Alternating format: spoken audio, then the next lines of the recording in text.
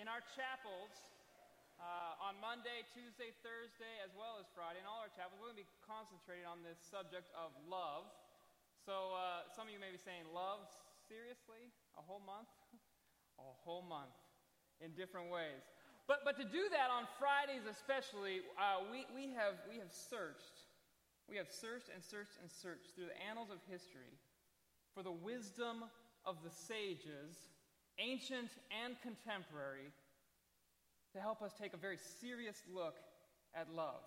You know, sages like the Bee Gees.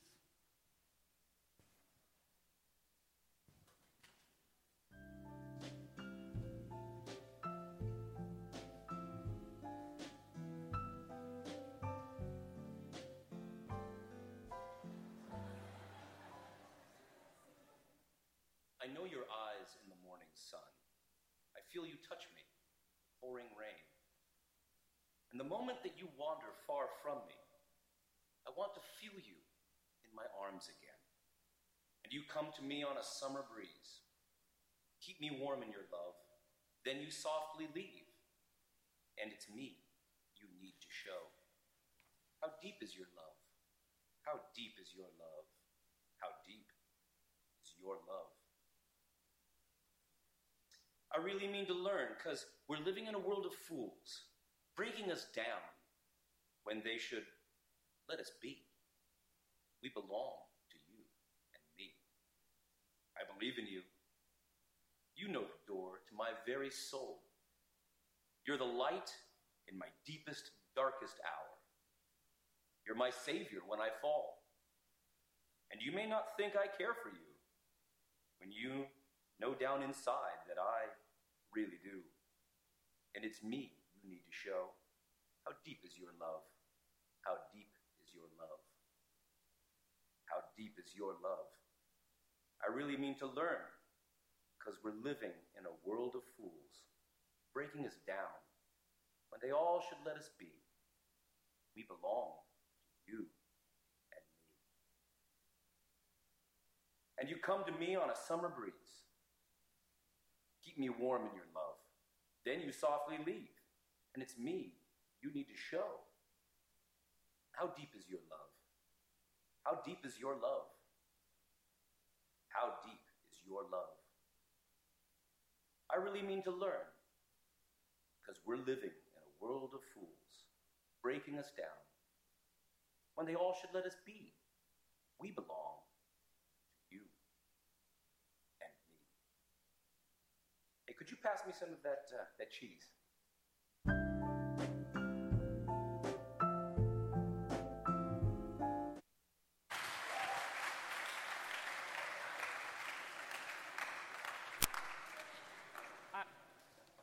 I think the only thing I got from that is the question, how deep is your love? It's actually an interesting question. I don't know, maybe that song is a bit of the, that awkward moment when one person in a relationship says, I love you, before we really talked about whether or not that's okay to say. Maybe that's what that song is. How deep is your love? You see, this is something that has been written about and turned into other forms of media, whether it be movies or TV and the like, right? How to speak to the depth of love that can be exhibited in the fabric and the story of humanity. There was Shakespeare, who had Romeo and Juliet, J.R.R. Tolkien, who had Aragorn and Arwen, and we even have DC Comics, who have Barry Allen and Iris West. See, there we go. So it's always been something that people have wanted to wrestle with and capture, the question of how deep is your love, or what is the depth of love that exists. And it isn't simply talking about in the romantic setting, right? We understand that the question really plays itself out in all forms of relationships. And it's not just in pages of stories or up on the screen, but it's in our everyday life. That constantly we are wrestling with the question in the people that we interact with, how deep is your love? In the lives and the interactions that we have with our parents, or with our friends, or with roommates, or with maybe professors or colleagues or peers, right? all of these things, we're trying to gauge and understand how deep is your love. And the thing about that is that everyone else is doing the same thing with us. In their interactions, in their relationship with us, wondering and questioning, yeah, but how deep is your love? And as we wrestle with those things, we realize and we understand that too often that is an unsettled place to be in because we're not quite sure of the response. Or we think that it's in a certain way or in a certain place only to be disappointed as to how it lives itself out. And honestly, the reciprocal is true as well. That other people with regards to us, in our responses, in our reactions, are often disappointed in the response they get. How deep is your love? So this morning I want to go to a different story that was told. And it's not a story about a couple that pursues all sorts of things and the tragedies of life. This is a story that begins this way. There was once a man who had 2 sons. And one day the younger son said to his father, "Father, I want all that I have coming to me, and I want it now." In essence, all that you have to offer me, all that I would ever want from you, is that I'm not supposed to get until you're good and dead and out of the way. But I want it now. And it saddened the father because he deeply loved the son. But he also knew that real love was something that cannot be coerced or manipulated or forced in others. So the father divided the property and all that he had between both of his sons, and he gave it to them. And the younger son, it wasn't long after that had taken place that he packed his bags and he left for a distant country to be far away from everyone that was there. And it was there in that new land, in that new country, where he found all the freedom that comes with all the wealth that he had had. And so he lived it up, and all the while he knew that he was the life and the center of the party. And in this new life, he was constantly surrounded by people who loved him and loved to be around him. At least until, undisciplined and dissipated, he had wasted everything that he had. And once the money was gone, it seemed so was the love, and so were his friends. And it was all that he could do to try to survive was to find jobs that months earlier in his life would have been far too demeaning for him to even imagine. To the point where dumpster diving would have provided more dignity to him than this situation. But he was hurting, and no one would help. And it was one day in the midst of all of those things that he was brought to his senses as he thought about all those who worked for his father. And he said, from the lowest to the highest, every single one of them is taken care of by my father. And so speaking of this, he says, I'll go back to my father, and I'll say to him, Father, now I know I have sinned against God, and I have sinned against you, and I don't deserve to be called your son. I never need to be recognized again as being your son ever before. But just take me on as a hired hand, as simple help, as a servant in your midst. I know what I'll do is I'll tell him that I will take the lowest of positions, and I will do anything that he would have me do. So in that moment, he got up and he went home to his father. But now all this time, and whether it had been months or years, we don't really know.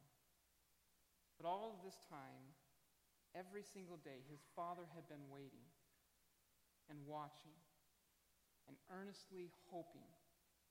And I am sure that people in the community felt pity for the father, that they felt embarrassed for him, to see him so disrespected by his son and still clinging to such an empty hope. But the father didn't care what people thought or said. He didn't care about his own reputation or his status. And so it was that when his son was still far, far away from coming home, his father saw him. And his heart pounding, he ran and he embraced him and he kissed him. And the son started his speech. Father, I've sinned against God. I've sinned before you. I don't deserve to be called your son ever again. But the father wasn't listening. He was calling to the servants, quick, bring a fresh set of clothes and dress him. Bring out new shoes to put on his feet. Get the family ring and place it on his finger. Prepare the best foods that we have. Spare no expense because we are going to feast tonight. We're going to celebrate. We are going to have a wonderful time because my son is here. He who had been given up for dead is now alive. And so they began to have a wonderful time. Now, as you recall, I mentioned that this father had two sons. When the older son had finished his day's work, he was making his way to the house, and as he approached, he heard the music and he heard the dancing. And so he called to one of the workers and he said, well, what is going on? And the worker said, well, your father thrown a party because your brother came home. So your father ordered a feast because he is home and he is safe and he is sound. The older brother is stalked off in a rage of anger, sulking and refusing to join in the party. Father heard and he came out and he tried to talk to him, but he just wouldn't listen. The son said, look, how many years have I stayed here serving you, never giving you any moment of grief? But have you ever thrown a party for me and for my friends? And then this son of yours,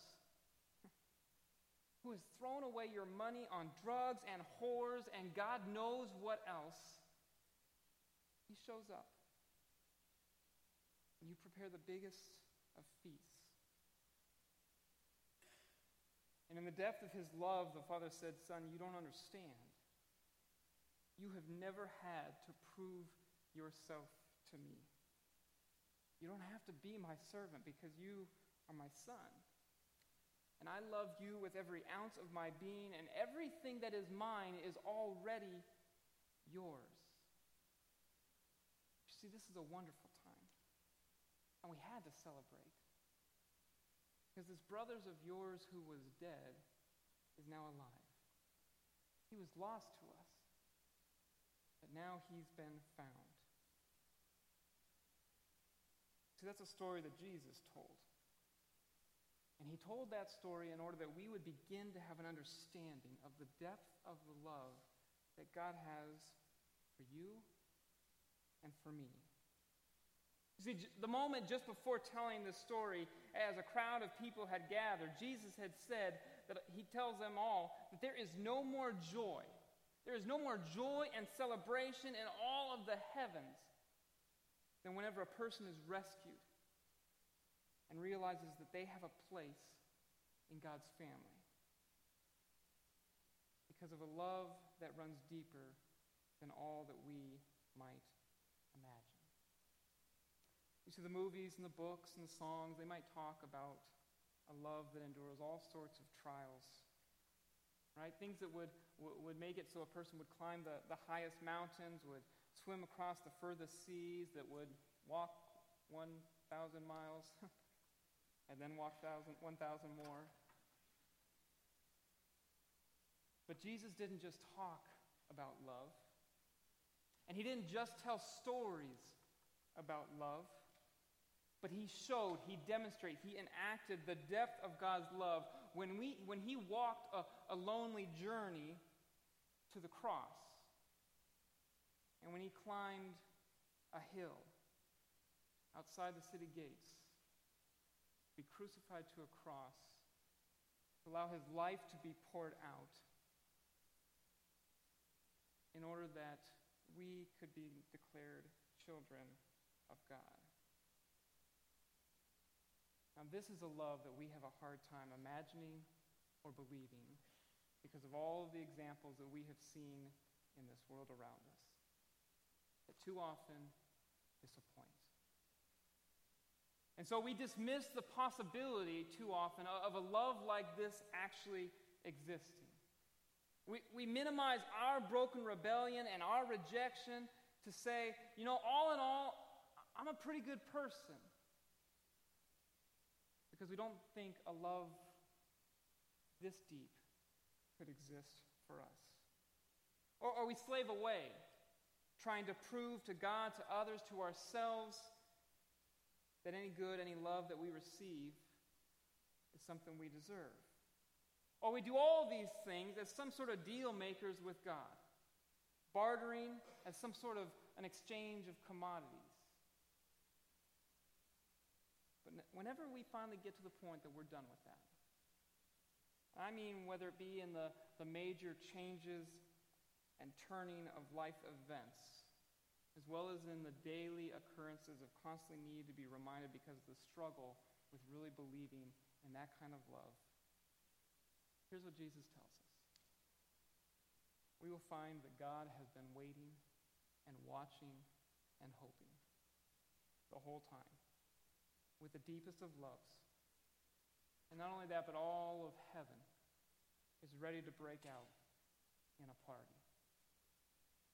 So if this spurs a desire for more questions or conversation, hope you'll come chat with myself or Pastor Reese or the many others who would love to follow up in dialogue and conversation of the depth of the love that God has for each of us.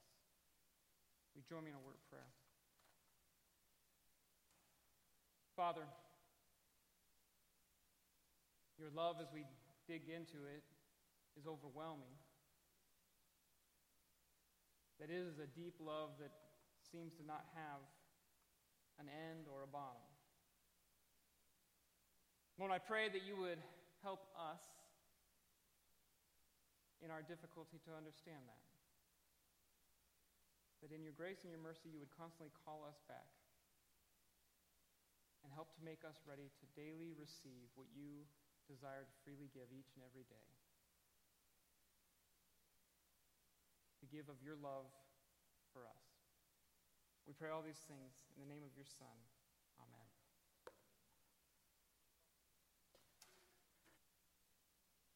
Let's stand together as we sing.